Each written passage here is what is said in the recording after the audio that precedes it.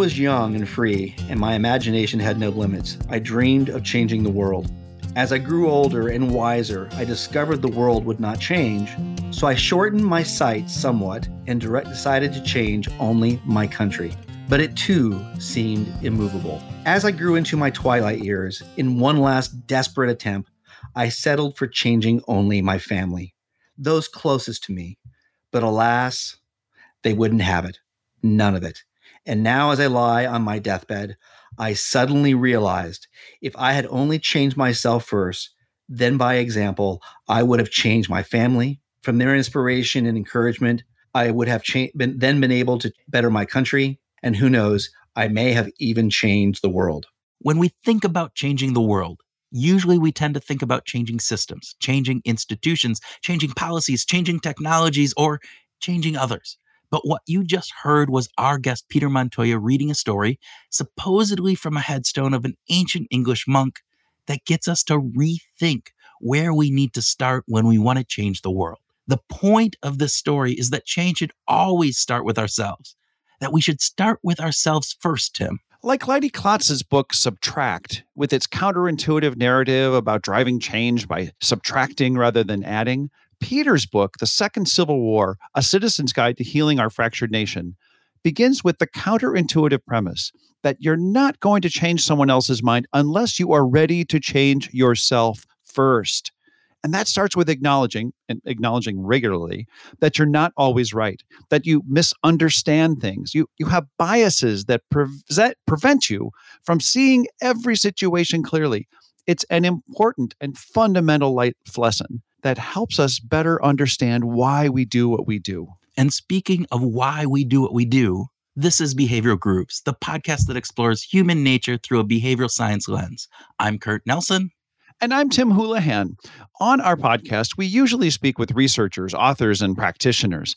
But in this episode, our conversation with author Peter Montoya revealed that he is what Kurt and I call an accidental behavioral scientist. And while the initial impression based on the title of Peter's book, The Second Civil War, is one of doom, the book is actually a really optimistic view on how to deal with the conflict people have in the United States today. This was a deep and emotional interview that touched on a lot of concepts about how we need to improve as a society. And as we mentioned before, the gem in this book is that change needs to start with ourselves. You know, we mentioned that Peter is an accidental behavioral scientist. And what we mean by that is that he's a practitioner of behavioral science concepts, but without lots of the sciencey lingo. Speaking of lingo, we want to let you know that if you're curious about some of the behavioral science terminology, about biases and decision-making heuristics, i.e. the lingo, you can find a master list of definitions on our website, www.behavioralgrooves.com. That's found on the Insights page near the bottom, and it's called the Glossary of Behavioral Science Terms. Now, Tim put this together, and I know a few of you might be rolling your eyes at that, but truly, this is a great overview of behavioral science principles and biases that can help you not only understand why we do the things we do, but also be able to identify and talk about it intelligently with others. We also will have a link in the episode notes for you to click on to easily get to it.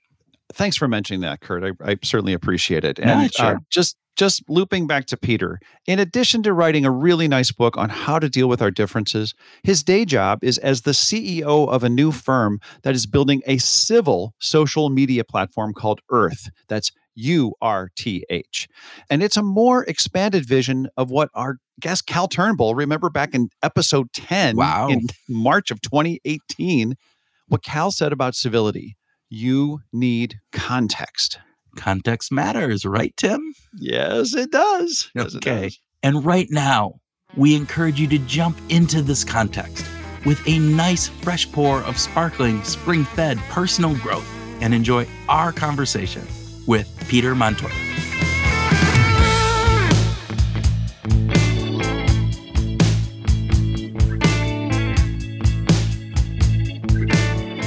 Peter Montoya, welcome to Behavioral Grooves. I am absolutely thrilled to be here. We are thrilled as well to have you. And if our pre-recording conversation is anything like the real conversation, I think our guests will be doubly as excited as well. So we start off with a speed round. First question for you. Do you prefer coffee or tea? I'm a coffee guy. My coffee more or less is a hot version of a milkshake. A mocha milkshake. You and me both. With caffeine? Yes. Yeah. Yeah. And I only drink McDonald's mochas every morning, and I have 3 of them stacked in my refrigerator. And my wife teases me. Everyone knows this about me, and I just reheat one every morning. Oh my God. So you're not like this super coffee snob where you have to have, some kind of arcane Nespresso or something. I don't have that palate for wine, coffee, or beer. Yeah. I think that's fantastic. Okay, second speed round question. Would you rather spend an afternoon playing golf or riding a motorcycle? So the reason that's so funny is as soon as this call is done, my buddy's picking me up to go get my motorcycle. Awesome. I just bought a BMW S 1250 RS, and I'm going to go get it now as soon as I'm done with this interview. That sounds like a small automobile. That sounds huge. Yeah, it's actually a fighter jet that happens to fly well. That happens to just have 2 wheels and no wings. Yeah. There you go. Yeah, it's unbelievable. It's right. Unbelievable. All right. In the world of verifiably bad ideas, which one is worse? Asbestos, Agent Orange, or New Coke? Unfortunately, is asbestos. I've actually breathed some before, and it really is bad. Sorry. Yeah, I did. Tearing up a floor at my grandmother's house when I was remodeling it to sell it, to flip it, and there was asbestos there, and it was in my lungs. Yeah, so I've tasted that before. Not a good feel. Wow, worse than New Coke. Okay, well, I don't drink soft drinks. Oh, so, there you go. I mean, I know it was a bad marketing blunder, but since I don't drink it, I don't really have a firsthand experience. Okay. And in the end, was it really a bad marketing blunder? I mean, they came in with, the original Coke and got 2 different. Anyway, long story. So, okay. Right. So true or false? It's difficult, but with enough effort, you can pretty much win any argument on social media, right? It depends what you mean by win, because most people will never concede defeat. So do you ever really win? Is it even possible really to win an argument? Yeah. Okay. So tell us about this. We're talking about the Second Civil War, and with author Peter Montoya, we want to find out about the book, but let's just start with, why do people pick fights on social media, and what do they hope to get out of it? Man, that's like one of my favorite, most juiciest questions. So I got to go back a little ways. So our brains have not really changed in tens of thousands, if not 100,000 years ago. And so when we look at ourselves, the best way to look at ourselves is as we were 10,000 years ago, and when we were actually living in small tribes of 50 to 150 people. And when we were in those small tribes, the only people that we liked, the only people that we trusted were those 50 to 150 people. And to be part of that tribe was everything. And you knew everyone in that tribe as well as your best friend, your spouse, and your partner. And it wasn't like when we today walk up to a grocery store where you don't know the person you're doing business with. You knew everybody and everybody well. You knew what they smelled like. You knew what their sleeping habits were. You knew them that well. And anybody who was not part of that tribe was the enemy. So if you were out one day with, your other red-faced, painted compatriots, and you were walking through the forest, whistling along, looking for a bear or whatever it is, and you came across the green-faced people, all of a sudden you would go into fight or flight mode, spears would be raised, yelling would be starting, and there might be violence, and you would either fight or you would flight. Now, here we are 10,000 years later. We've got these amazing institutions. We've been incredibly well civilized. But when we get into a conversation over a dinner table or a lunch table or a coffee break room or the holidays or on social online, and people display a tribal badge of belief that is different than our tribal badge of belief, our ancient brain fires off and goes into that fight or flight mode. Now, we're more civilized. We don't usually hit people, slap them, whatever it is, but our brains still have the same reaction to want to fight. So we're looking for these tribal badges, and tribal badges can be visual. It could be, a MAGA hat. It could be what's the bumper sticker where everyone gets along and it has all the different religious icons. Coexist. Those are all visual badges. Yeah. The way we dress, your facial hair. These are all badges of a sort that kind of tell us what tribe you belong to. And so people who are of our tribe, who are like-minded with us, we feel safe with. And people who do not share the same badges of tribal affiliation, who do not pass the same litmus test, we are very wary of. So at the end of the day, and we are very bigoted, and everyone thinks that bigotry means racism. That's not the definition of bigotry. To be a bigot is to be intolerant of opinions or beliefs that you don't agree with. Mm-hmm. And human beings' default mode is bigotry. That is our default. And we have to work overtime to embrace people who have different beliefs, customs, cultures than we do. Yeah. So that is why when we go online, we get fired up very quickly, because especially online, they aren't people. They are avatars. They're not human beings. They are objectified. So that's why it's so easy for us to get into a fight online. And also the reason we will never, ever back down, because to back down is to lose status. Yeah. And we are all incredibly stats-driven creatures. So I'm sorry you asked a short question and got a 10-minute answer. But that's where I went today. But so it's interesting. You talk about this idea of obviously this bigotry, this idea that we have confirmation bias, all of those factors that come into play, right? We see things, we believe what we believe, and if it reinforces that, we like it. If it doesn't, it's like angst for us. And you talk a little bit about this, the idea of an avatar on social media, but I think there's a vast difference, and I would love your thoughts on this. I have an acquaintance, I won't call him a friend, an acquaintance who online is just vitriol. He is just horribly mean, pushing, trying to just change the world in his own life and opinion, and not doing Kurt, it in a very you don't nice... have to talk about me in the third person. I'm sorry, Tim. I'm sorry. He's right here. But then when I meet with this, Yes. Tim in person, he's actually a pretty, nice guy. And we don't ever go to those spots, even when that happens. And what's your thoughts around that, and why does that happen? Here's the best metaphor I can give you, is that not everyone is a jerk when they drive, but everyone has been a jerk when they've driven a car. And when you're driving a car, those cars around you are not human beings. They are objects. They are rhinos. They are threatening things that threaten your life. And that's one of the reasons we are so triggered when we're driving a car.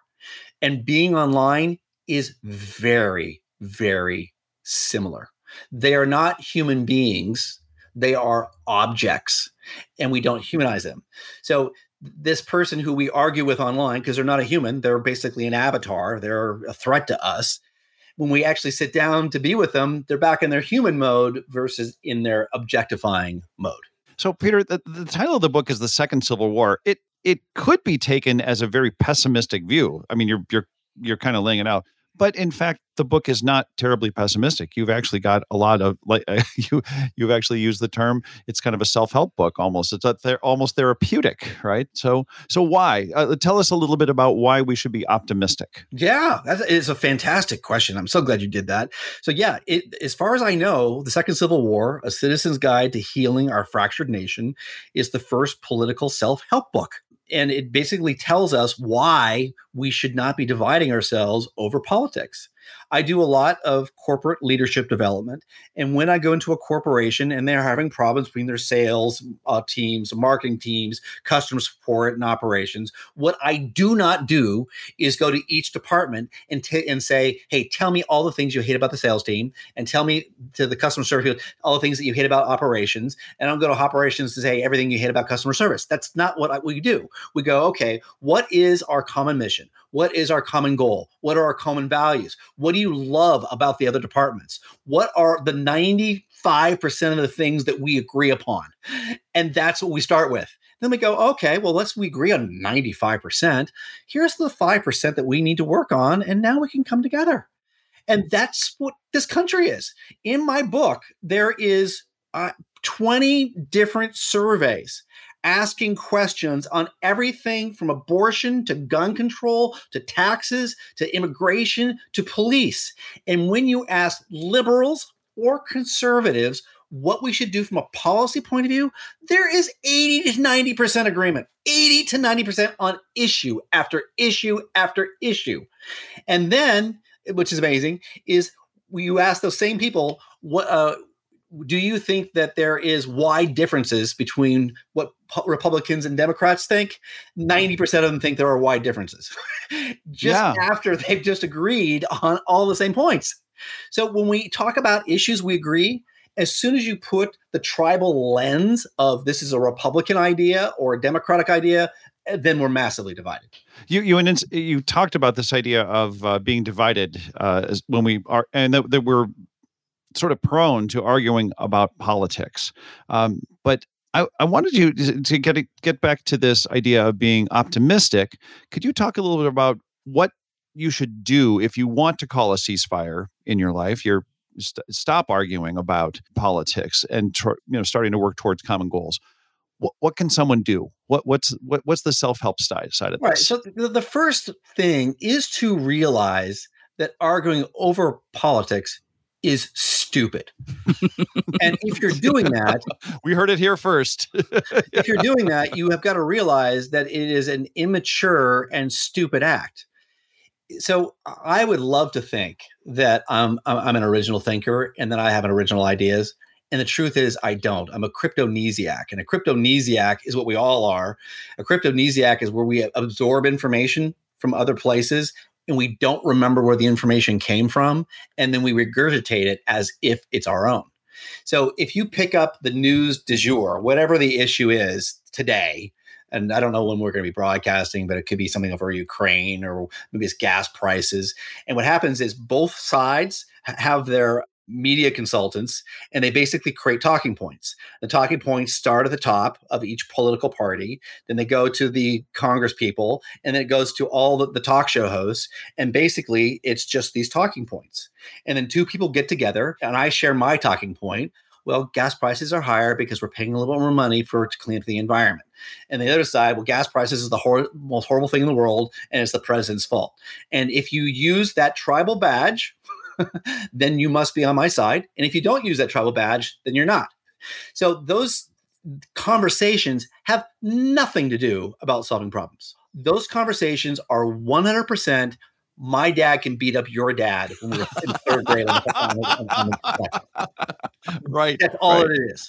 Right. And as soon as you realize that is the futility of those conversations, the stupidity of those conversations, and you're going, oh my God, that's all I've been doing. I've never changed a single person's mind. I've alienated my friends. I'm anxious all the time. I'm spending 2 hours a day on social media. I'm watching cable news, and I'm always angry and frustrated.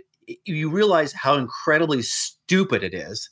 And we have done more damage to ourselves inside of our country, more than any other country could have possibly done to us, more than Al-Qaeda did to us, more than Russia has done to us. We have done to ourselves.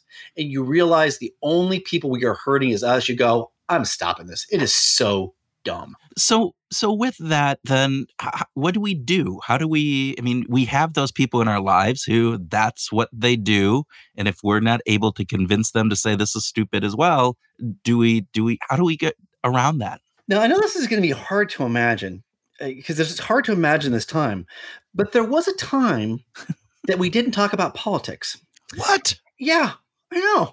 And we talked about things like human beings.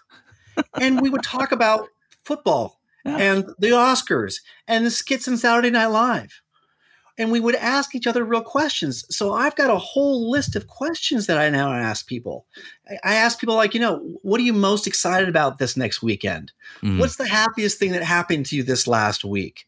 What did you learn about your spouse during the pandemic? What did you learn about yourself during the pandemic? What is the most important thing in the world to you, and what are you doing about it? So I've got a dozen questions, and when they talk politics, I go, "Oh yeah, okay, great." And so, Tim, I haven't seen you in a month. Tell me now that travel restrictions are lifted. Where's the? I'm going to give you an unlimited budget. Where do you want to travel, and where can I go with you? And let's have a fantasy conversation about that. And then through that, I want to learn about you, the human being, and learn about your values.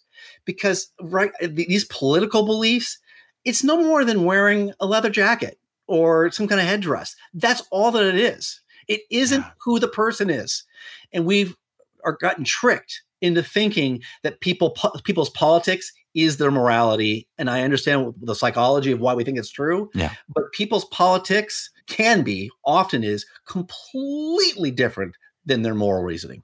And another kind of conversation. But we're not rewarded for being peaceful in many ways. Like our brain actually doesn't get stimulated by just having a quiet conversation.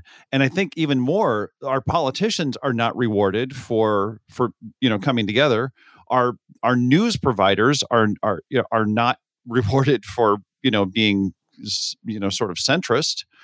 They get rewarded for being extremists. So is there?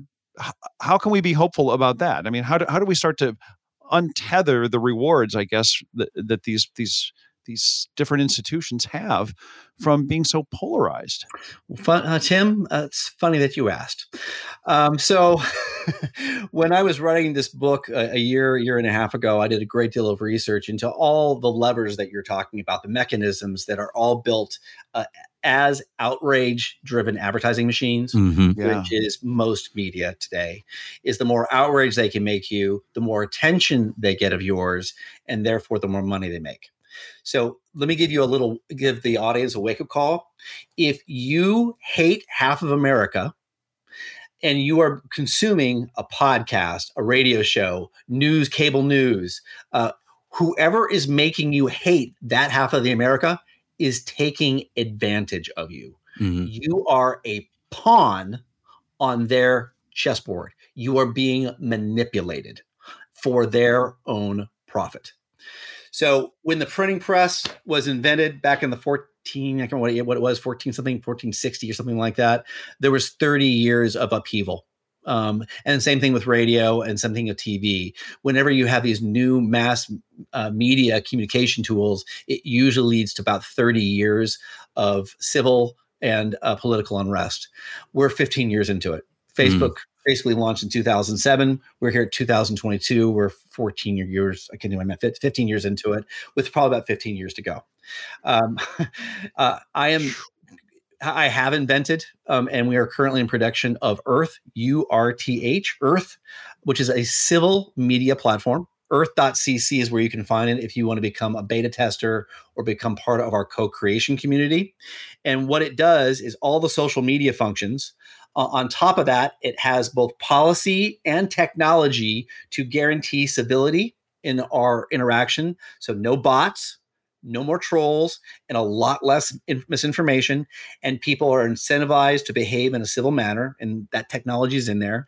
And the second thing our civil media platform does is it engages and rewards real-world connections and real-world cooperation. So what makes a civil media platform different than social media is both the civility mechanisms and, more importantly, the collective action. So how do you take it from that being that avatar, right, to being more of a human component in that when you're doing this? That's a great question. So this is a little bit bold, and I usually don't like talking about it in interviews because it does get such a strong reaction. So let me ask you a question. Currently, there are hundreds of different platforms in which you can create pseudonyms or operate anonymously. And so in each one of those creates an ecosystem where people can basically say whatever they want without consequence. How is that working out for us as a society so far? Perfect. No. Right. Perfectly not. Yes. Not. I would be on the opposite side of that, Yes. Tim. I would be saying probably not a good thing to be totally anonymous where you can say whatever No. you want without any of the Without consequences on the back. Yeah. So 250 years ago, when our founding fathers enshrined one of the most important and most sacred rights, which is freedom of speech, they never imagined that speech would be disembodied from a person's identity. And a person's identity provides natural reputational risk. Yeah, there's a social side of this. When you and I are speaking to each other, and Peter and Tim are standing in the same room when we're talking to each other, there's a social aspect of that. Yeah, and we lose that with avatars and anonymity. Correct. So this scares people, and I'm telling you right now, I'm going to scare you, but I'm telling you to trust me, is that we will be, first of all, we're a data privacy company. We do not sell or share everyone's data. Very important to know. And we have the protocols in place to protect people's data, number one. Number two, everyone goes through identity authentication, which means they hold up their ID. Then they actually verify with video that they are who they say they are, and we encourage and reward using people's photos of themselves. So you can put a picture of you and your friends at the beach. I've seen profile like that. That is not going to help you as much as having your own photo there, because we really believe. We know that if you pay the price of getting into our castle walls by verifying your identity, once you are inside the castle walls with a million other people who have all paid the same price, everyone will behave better. Just that one thing is going to dramatically change the ecosystem, because everyone now has reputational risk just from identity verification. I love that. So you talk about, in the book, you talk about changing someone's mind by building relationships instead of arguing. The only way. What? The only way? It's the only way. So help us understand why that's the only way, as opposed to arguing. I mean, if I have the best argument in the world, that I have all the information backing me up, shouldn't that be enough to change your mind? I just want to verify Kurt always has the best arguments. He really does. I just can't say that very well. That's my problem. But there, to your point, and I'm just being a little facetious here, but there's this idea that, shouldn't it be enough to have the right information conveyed appropriately to people? And you're shaking your head. So let's, Peter, go ahead. Let's hear the conversation. Facts don't matter. Morality doesn't matter. Our brains are not truth detectors. Our brains are survival machines. And the way we survive is by belonging. Mm-hmm. So we believe what we believe in order to belong. All right, I'm really going to date myself. There was once a movie, in the ancient world called Dances with Wolves. It tells the story of Lieutenant. I heard about that. I heard about it. I mean, I wasn't old enough, but it came up before I was born. Lieutenant John Dunbar did something either incredibly brave or incredibly stupid and earned the right to go wherever he wanted. And he wanted to go to the frontier before it was gone, which is where the Native Americans lived. He went out to this very, very distant outpost that had been completely abandoned. Just him and his horse, Cisco. I can't believe I recalled that information. Wow. And he came in contact with the Native Americans, who were very, very hostile to him. And it started off very, very gradually. It started off with some acts of hostility. And then they decided to make contact. And then they shared coffee. And then they shared different pieces of clothing. And then he started to grow his hair long and started wearing some of their adornments. And then he started learning their language. And then he started hunting buffalo with them. And then he moved in with them. And then he learned their language. And over a period of either months or years, there's a very famous line, and this line sounds racist. I'm only echoing the line from the movie because Lieutenant Dunbar was captured by a Union military officer, and the military officer said to him, "You've gone Injun, haven't you?" And that was exactly right. What happened is that we are assimilation machines, and we will assimilate to whatever culture we are in. So we all think, I've reasoned, I've rationalized tax policy and gun policy, and the reason I believe it is because it's the best thing. Can I swear? You can swear Absolutely. all you want. Yeah, please. I believe in policy and tax policy because it's the right thing, and I thought all the way through. Bullshit. It is what your collective group believes, and you will assimilate to believe what they believe. Because if you do not believe what they believe, you will be shunned, and to be shunned psychologically to us is death. So to what degree are our differences actually our differences versus our perceived differences? Yeah. Once again, going back to that conversation we had earlier about the polling data, Yeah. If you ask people if you are pro-life or pro-choice, it is almost 50-50 split. It's almost 50-50 split. But then if you ask the question, do you believe that there should be some degree of legal abortion? 80% of people believe there should be some degree of legalized abortion. Yeah. So we should have, we're in 80 to 90% agreement. You've alluded to some of these before, these rationalizations. You have like the 9 rationalizations in the book, and love this idea of, we're not as smart as we think we are kind of things. And I was just wondering, are there any of the rationalizations that really stood out to you? Yeah. So all of my knowledge is temporary pending new information. That is one that I live by. I love to get righteous about stuff. And so I have to constantly veer my mind back to remembering that my knowledge is temporary. And I'm just looking for new information to replace bad information rather than being stuck on anything. It's easier to fool people than to convince them they've been fooled. So I have been fooled. There are beliefs that I currently have that are currently wrong. And finding somebody else's belief that is wrong really doesn't help me that much. Finding what I believe that's not true and fixing it helps. So that's far more valuable to me than changing somebody else's mind. And harder to do, right? I mean, it is much more difficult for us to look in the mirror at what did I say wrong in that conversation, or how did I drive badly today? Those are much more difficult questions for us to answer. You're absolutely right. And then that's funny. That's the only way to grow. It's really strange. Me pointing out the flaws of other people doesn't help me grow. Yeah. Huh. You start at the very beginning of the book. You have this picture of this gravestone from the Anglo-Saxon bishop from 1100 CE, right? That I love it. Yeah. Do you want to read it? Read it? No. You should read that. You should read that, Peter. Yeah. Yeah.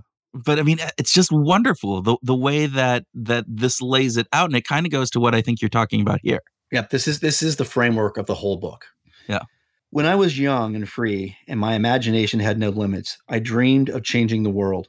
As I grew older and wiser, I discovered the world would not change, so I shortened my sights somewhat and decided to change only my country. But it too seemed immovable.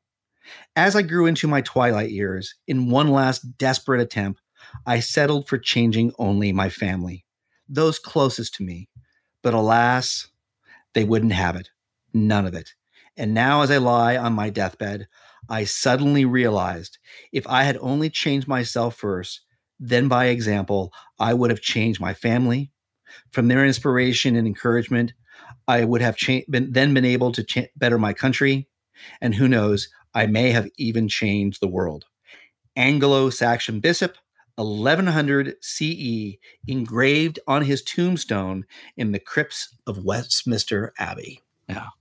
So this idea that, we try to go and change the world, we try to change other people's opinions, has been around forever. And we still realize to this fact that isn't going to make as much of a difference as changing ourselves. So I've really become my latest nerd investigation has been into ego, to understand what the ego is. And the ego is basically the story of who we tell ourselves we are. It is also how we tell people how we deserve to be treated. The ego is really interesting because it is actually an illusion, and it's really hard to see that. It's not real, but it's a story that we've told ourselves. Our ego is both our psychological protection, and it's also a prison. So there's a difference between pain and suffering, and pain, it leaves physical marks or even psychological marks. And then there is suffering. And pain in life is mandatory. Everyone's going to face pain, but suffering is actually optional. Mm. And suffering is the difference between how our ego says our life should be and how our life actually is. So most people right now who are in the second Civil War have a story in their head about how the country should be and how it should operate. And they're basically going, well, it isn't that way. And the reason it's not that way is because of the Republicans or because of the Democrats or because of social media and that story. And that delta, the difference between how things are and how things they believe should be is what causes suffering. But as soon as you realize that that is just a story created inside of your head and that ego is completely manufactured, it's just a construct. And as soon as you have the power to change the construct, you change your reality. So how does one go about identifying and seeing their own ego if it's so hard? And you might want to talk about maybe the journey that you took yourself on in order to get here. Yeah. So first of all, that word journey is the most perfect word ever. There is an easy thing that, most human beings, including myself, our default mode is judgment. Yeah. So I'll look at somebody, I'll go, I'm smart. They're smarter or dumber than I am. They're richer. They're better looking. Whatever criteria we use, we're very, very judgmental creatures. But the word journey dissolves all of that. And the word journey doesn't have status attached to it and doesn't have progress attached to it. Mm-hmm. Every single person is on their own journey to become the best version of themselves. And there's no race. There's no awards. There's no, I'm farther on my journey than you. Everyone is on their own individual journey toward this best version of themselves, toward fulfillment. And that's why the word journey is such a beautiful and perfect word. So the next time that you are, as I have, I think I told you prior to the call that I'm in the middle of a divorce. My wife and I are divorcing, and my wife is the love of my life. I am madly in love with her, and I don't want the divorce. And letting her go and saying, yes, I give you the divorce, even though I don't want it, was one of the hardest things I ever had to do. But in the last 6 months, as we've been going to counseling, I was caught up in the game of, well, this is your fault and it's all your fault. And here's all the things that you do. And I was caught up in that for the last 6 months. It wasn't until this last month that I finally learned the lesson, which I've been told for 35 years, which is you can't change anybody else other than yourself. And when you change yourself, you change your relationships. It took me 35 years to have that lesson beat into my head. Here's what I can tell you. Every single complaint, you should have truth tellers. These are friends and family. It could be a brother. It could be a spouse. It could be a coworker. You should have many, many truth tellers. And these are the people who tell you how you are. I used to believe that I knew myself better than anybody else. And there's some truth to that. No one knows my thinking as well as I. No one else can read my mind. But I am now convinced that everybody knows how I am better than I do. Yeah. They know what my characteristics are, what my behaviors are like. They know the nature of me better than I do. And so when a friend or even a critic tells me a complaint, I used to go, well, that's interesting. That's an interesting opinion that you now have. And I used to kind of keep it like, arm's just length away from me and not really absorb it and just go, well, I know myself better than they do. And they're clearly misperceived. Now, my point of view is they're absolutely right. Every complaint my wife had about me is absolutely true. And now I got to get my ego out of the way so I can see their reality. And so now I'm a detective. Mm-hmm. And when they say, Peter, I really find that you're really arrogant, which is true. Okay, great. How does that exemplify for you? I'm just curious. Please tell me how I show up like that. And I want to go in there and do my best to change it so I don't behave that way anymore. Because here's the good news is you can't change the past, but you can change yourself going forward. And I'd rather know about a problem and be able to fix it than not know. So just believe everything people say about you. There's some truth there to it. Yeah. What was the catalyst? What somehow tips you over into this, hey, my wife was right. I've not talked about this publicly, and I'm having my ego's having a moment right now. My ego likes to look good. Yes, so egos always like to look good. You look great. Yes. Let me tell you, you look great.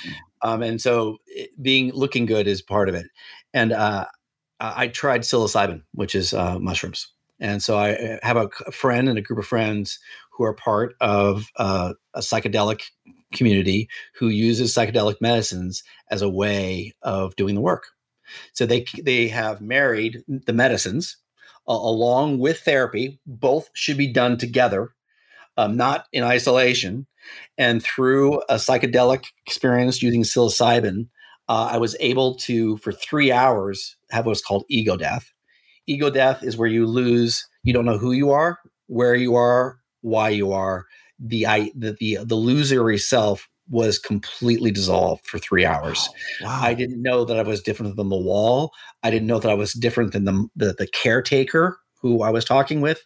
There was no separation between me and other people.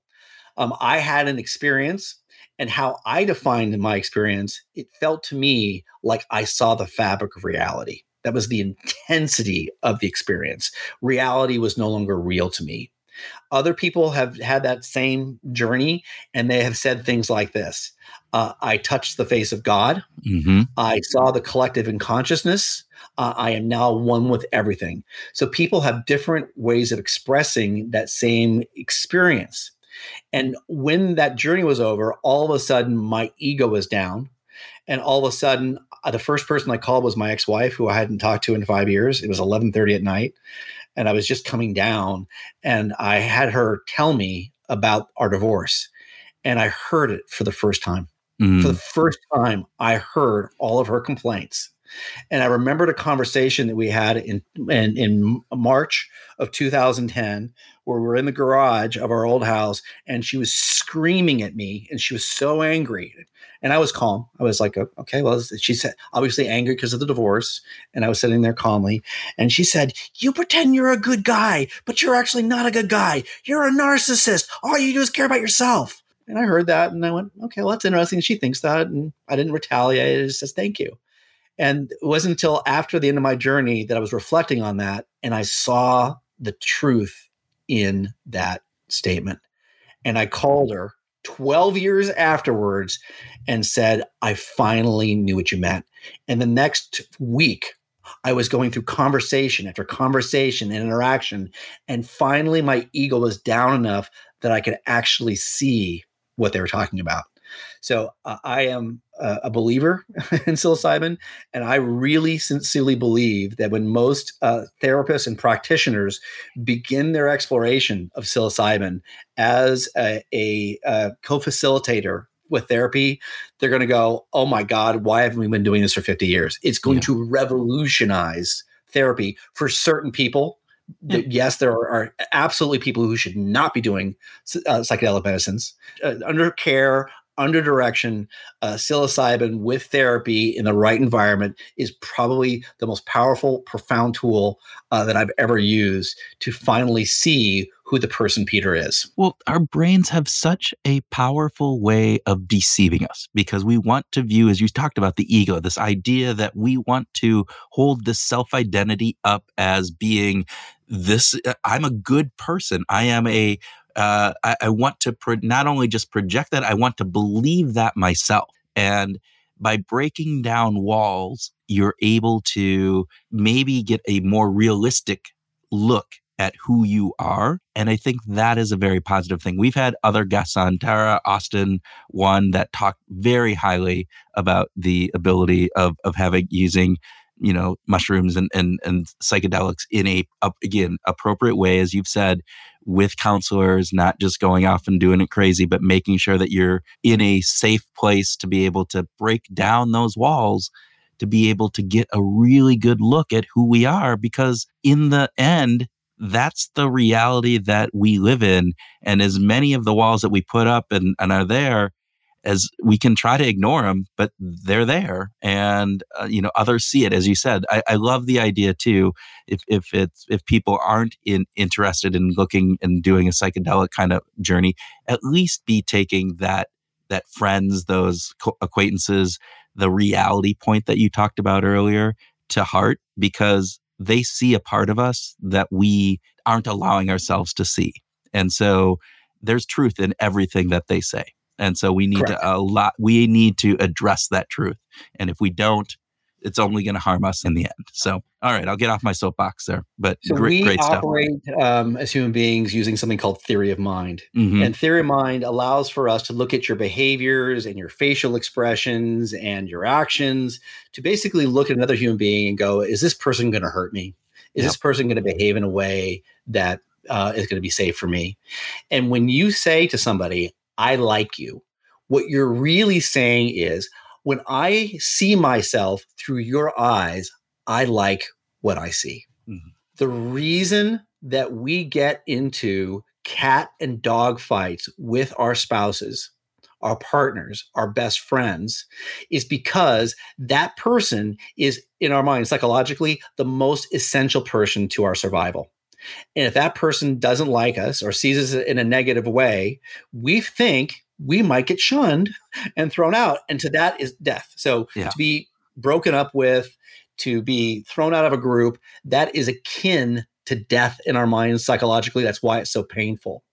So the reason we fight with our spouses and our spouse says, well, you don't do this or you don't do that, is because we hear them having a perception of us that we don't like, that we feel might be throwing us out of the relationship. So we argue with them because we don't want to be seen the way they're saying that we are.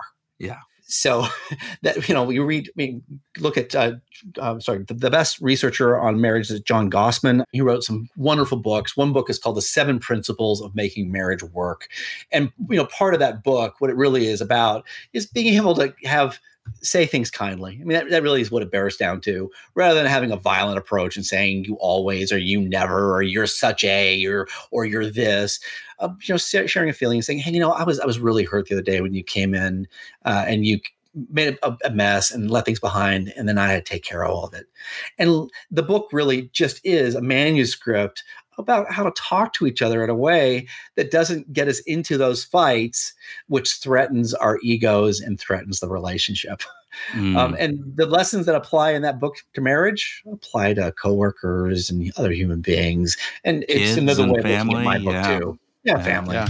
Yes. Yeah. It's so great to have this conversation with you, Peter. And I just want to pause for just a minute to say thank you for your openness and your vulnerability, your authenticity just shine through so beautifully. And we're really grateful for that.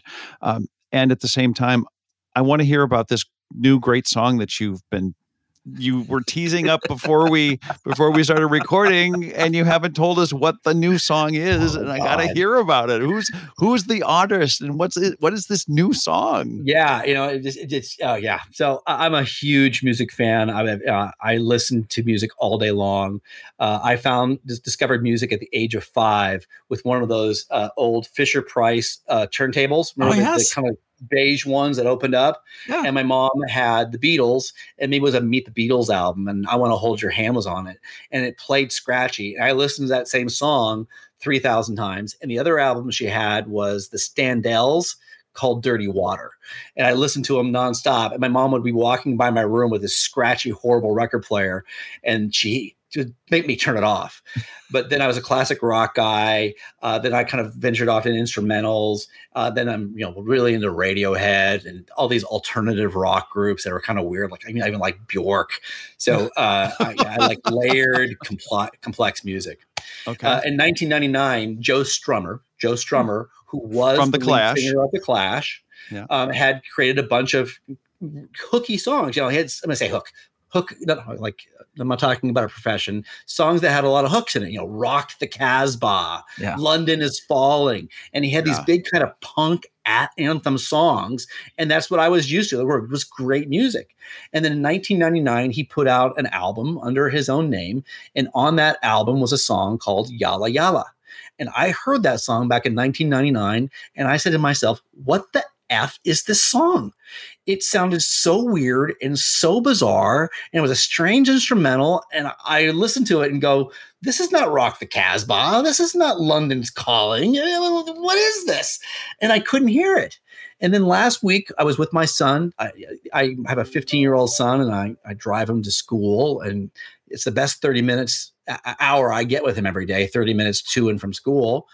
I get with him every single day because we talk. He doesn't use his phone.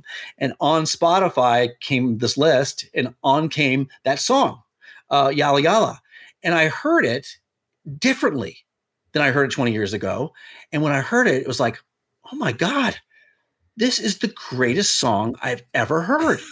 And to somebody who is used to very simple chorded music, you'll hear it and go, it's really weird. But to those of us who have are used to complexity in music, when you hear it, you'll hear the beauty and the authenticity of it. And his voice is not beautiful. It's not a pretty voice. The lyrics are not beautiful, and it doesn't have any catchphrases, but the message is so what it is. It is so incredibly authentic. His voice has that Neil Young-like characteristic to it. Yeah. Neil Young, once again, doesn't have a pretty voice. No. But there's an authenticity to it. Yeah. And this song, Yalla Yalla, is like abstract art. When you go into a museum and you see a bunch of color on a wall and you go, what's this painting about? And the person goes, what does it mean to you? That's what Yalla Yalla is. And to me, it is just a pure expression of the angst of being human. It is that journey of being caught in our humanity where we are racist and we are arrogant and we are judgmental and we are flawed and we love and we want to be fulfilled and we want great relationships. And to me, that's what that song is. It is a primal screaming that I'm stuck in the human condition and I can't get out of it.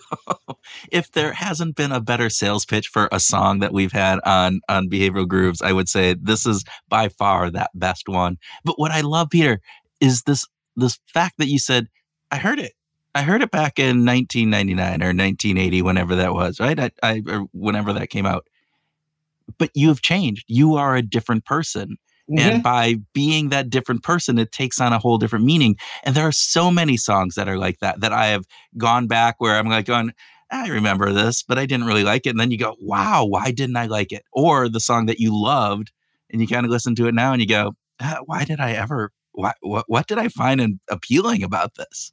And so I think that we show up as different people, and the music that we listen to at those moments in our lives are defining because they're of that moment in our lives. That's part of the reason that we love the music. And sometimes we go back into music, like Tim has talked about this a lot, the idea that our favorite music is often a very part of our lives that are very meaningful for us. And so we go back to that to relive the high school or the college years. But yet I still think that there's a growth and element of that you talked about, the journey aspect of it. Herculitus was a Greek philosopher born in 544 BC. He said the following: no man ever steps in the same river twice, for it's not the same river and he's not the same man. Yeah. Peter Montoya, this has been a fantastic conversation. We are so grateful for your time, your insights, your willingness to write and speak bravely. Thanks for being a guest on Behavioral Grooves today. I loved our conversation today. I can't thank you enough for having me. And I only hope that I'd be blessed enough to come back and have a conversation with you again where I don't hog 90% of the airtime. We love that you hogged 90% of the airtime because it was so fantastic. And thank you, Peter.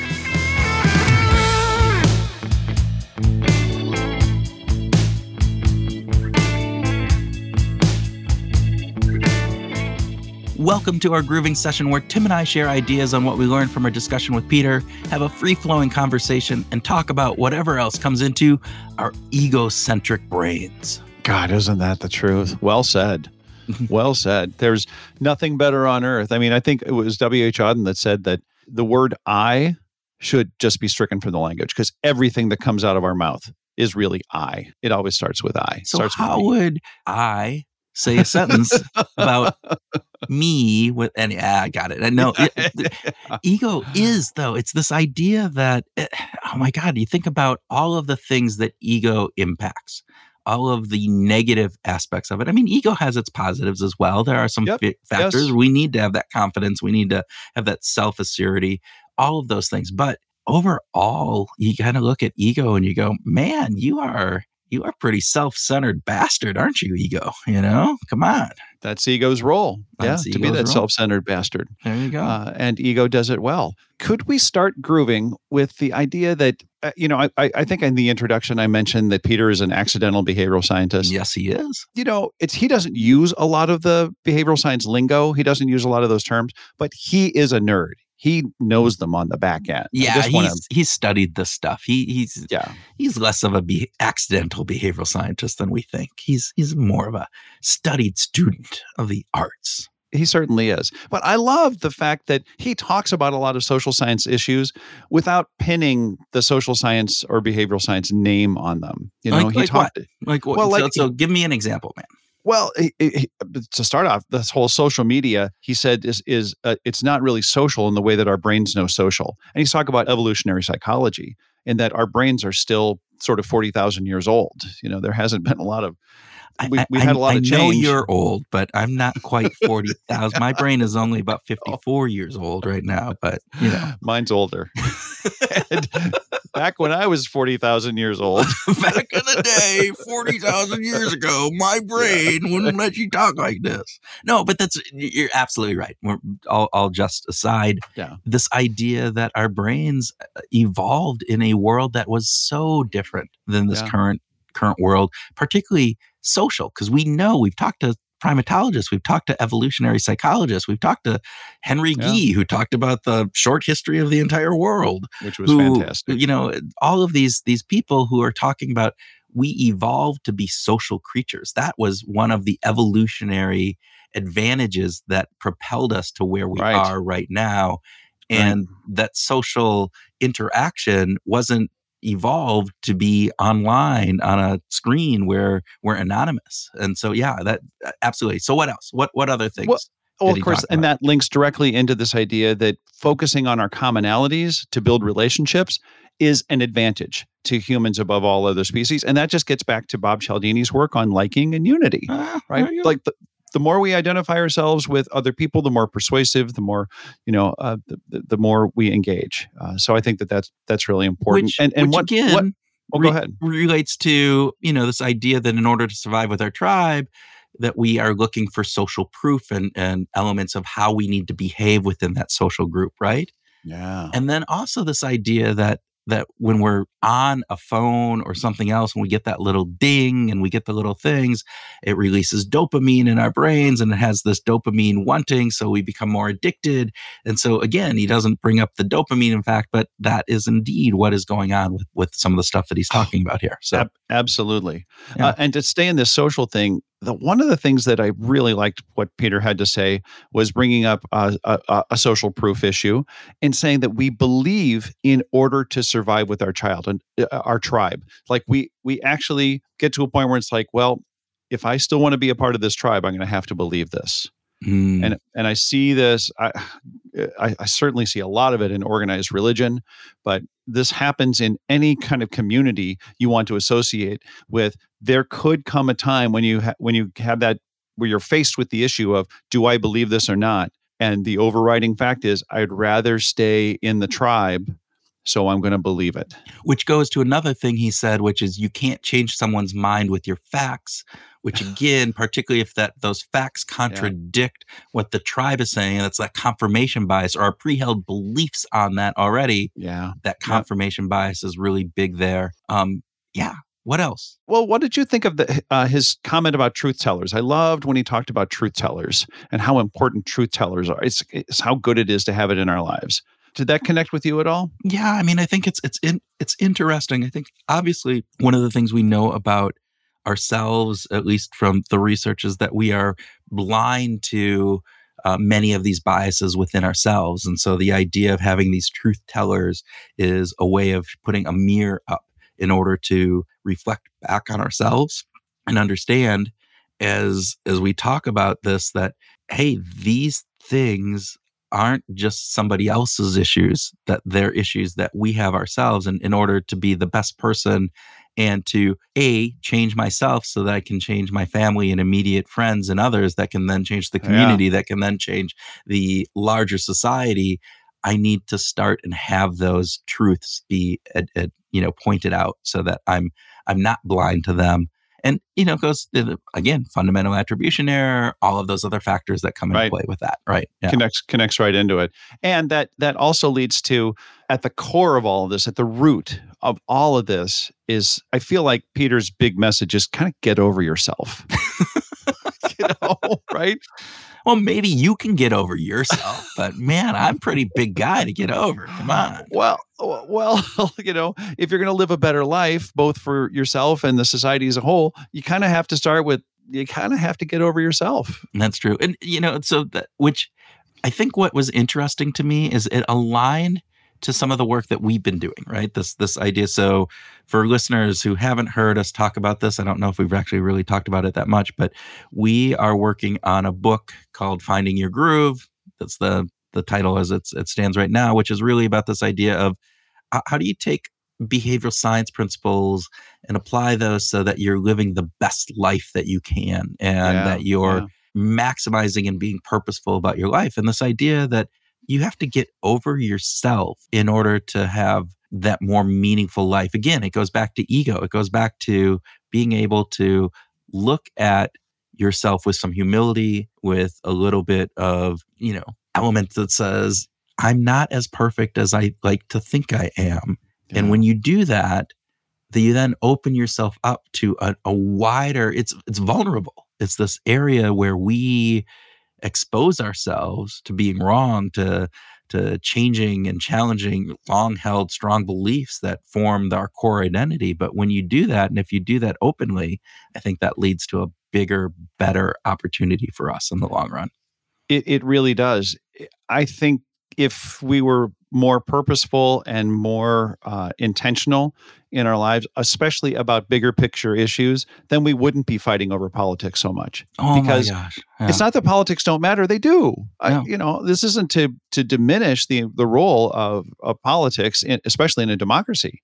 But holy Hannah, if we just didn't take it so goddamn seriously, we could get to the bigger issues, which Peter did a great job of pointing out, I think. Well, what I loved about what Peter was saying is, look, we have much more in common than we tend to believe. There was I saw a little meme on Twitter the other day that was like, what American people believe how many people are this versus the actual reality. And they had things like, make over $1 million a year as a household. And people thought, oh, that's like 15 to 20% of the population. When in fact, it's less than 1%, right?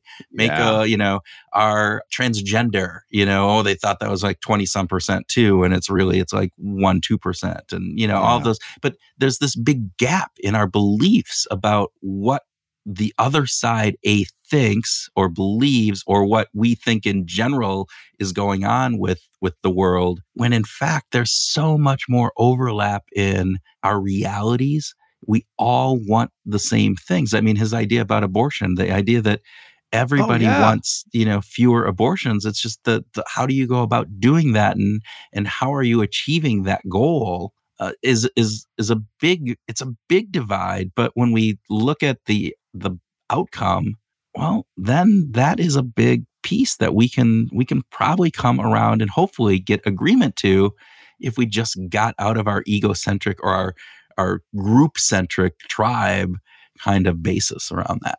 Yeah, and regrettably, it doesn't serve the media to have a lot of consensus. No. It doesn't serve social media to have a lot of consensus. Because I'm going to click on that thing that says, hey, everybody agrees with this, and therefore we should all just sing Kumbaya. No.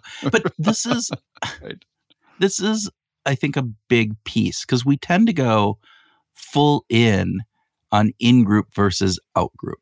Rejecting good ideas, even rejecting actual evidence, because it contradicts our tribe's narrative. And to stay in the tribe, to be a good member of the tribe, we need to do this. So I think one of the things that Peter brings up, and at least in my perspective, is this idea of we need to overcome this. We need to look at the objective truth of something. Mm-hmm. So the message is taking the messenger out. I love the idea, we've talked about this before, people cheering when there was a quote that some kid said at his graduation speech, and he said it was from Trump, and they cheered, and then he goes, "Oh wait, I'm sorry, I misread. That was from Obama," and then they booed. It's the same message. It was the same message, and to overcome that, and not say that happens both sides of the aisle. It's not one or the other.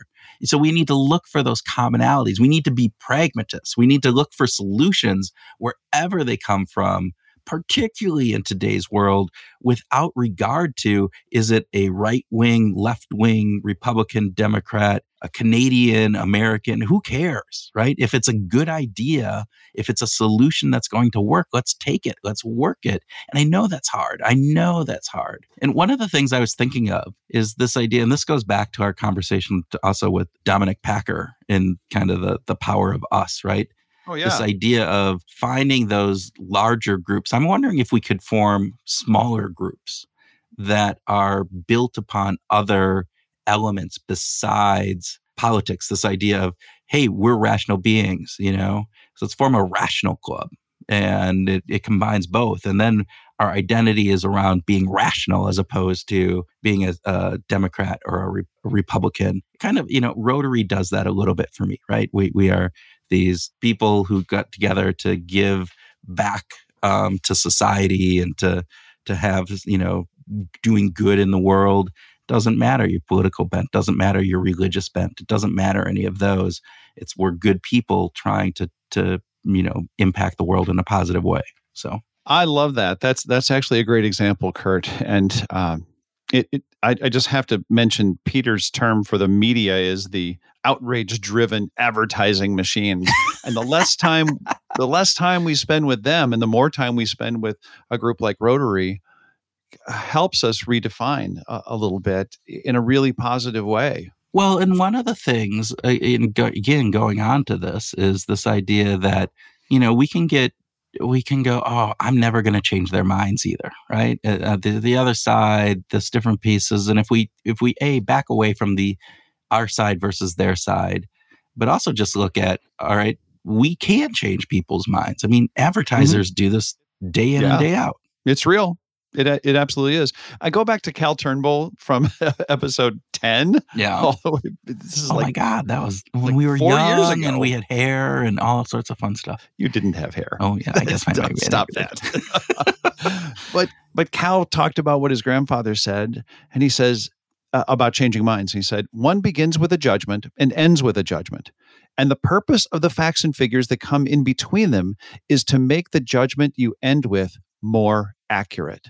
Still oh my gosh, that. I just adore that. And I think Peter is kind of getting to that, even when he says life is a journey, it's not a race.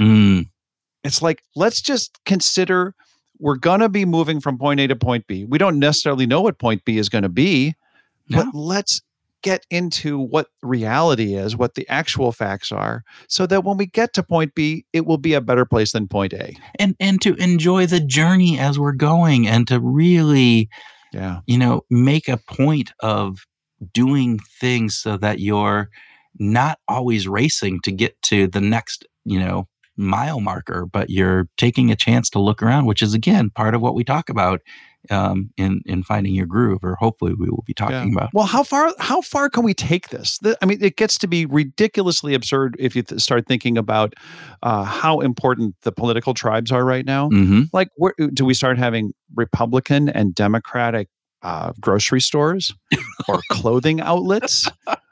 I mean, but again, they're signaling, right? I mean, this idea that would you find a right-wing Republican driving a Subaru, right? Versus, the left-leaning LBGQ driving. Well, actually, you might find them driving a big, Chevy truck. But that's okay. But there are those things, right? You hear the outrage too, like when a company speaks up for somebody who's doing social advocacy and different pieces, and then you get outrage on both sides. And, You get the My Pillows versus the, Nikes of the world. And it's just crazy. Wow, and you get people burning pillows and you get people burning shoes. So, yeah. Yeah. Okay. What else did you want to groove on, Kurt? So I thought, so what was really, this was both enlightening and it was wonderful. And I thought it really added, but you could feel the emotion that Peter brought when he was talking about ego death and kind of some of his experiments in this and what that meant from his life. And he's going through this divorce and all of that. And it was very personal. And I want to thank Peter for that because I thought that it made the message that much more powerful. And it was opening yourself up and being vulnerable. And I think that's what we all need to do. Yeah. Talking about using psilocybin mushrooms is a pretty big deal in the world today. There's not a lot of people who are just coming right out and saying, I tried it and this is what happened to me. So I'm really proud of him. I just kudos to him for just being so bold. The other thing is that I found out that when we recorded our conversation, he was only a week out from the separation of he and his wife and deciding to pursue divorce. Like, this was a really fresh and raw wound. And he was so gutsy, I think, to share that. And I want to applaud that as well. And I think in the end, if I have a message to take out of this, I think when all is said and done, it's this idea that, all right, we all want to live good lives with people that we love and that we're often blind to our own faults, to those own blind spots that we have about how we show up, that the ego gets in the way, that all of these factors play out in our lives. And finding ways to see those faults and to face them can be a Herculean task, but it's one that we should all try to do. And, how you get there, I think it's a journey that you have to take. It's a journey I'm taking. It's a journey you're taking. It's a journey I think all of our listeners are taking. And some of us are being purposeful about it and others are just letting that world happen. And the more purposeful we can be with the intent of living a better life and giving a better life for those around us, I think we're going to be better off. So I couldn't agree more, Kurt. Thank you for that lovely sermon there at the end. I always have a sermon at the end. What is it with true. Me? I should be a minister, don't you think? Coulda, shoulda. All right. Yeah. Well, I think that about wraps it up for this episode of Behavior Grooves. But before we sign off, I just want to mention that being authentic and vulnerable takes a lot of work. And Peter is not some superhero born with superhero powers. He's just an ordinary guy who has worked really hard to make himself better over the years. Thank you for saying that, Kurt, because it reminds me of the story that he told about Heraclitus, actually is the pronunciation Heraclitus, about how we cannot step into the same river twice. So if you don't mind, I just like to play that little clip. Let's just listen to Peter one more time read that. Heraclitus was a Greek philosopher born in 544 BC. He said the following: "No man ever steps in the same river twice, for it's not the same river, and he's not the same man." What we get to experience in each discussion with our guest, Kurt, and what comes out of each episode is kind of like a step in a river that we can never step in again. Right? It's really cool that we get to be on this journey with these amazing people and that I get to be on this amazing journey with you, even if it's just for a little bit. I couldn't agree more. That is well said, Tim. So, all right. Very cool. And if you like what you hear, Groovers, if you like stepping into this river with us, we hope that you'll leave us a quick, good rating or a review. And that this week, we hope you take some of Peter's great ideas with you and they help you find your groove.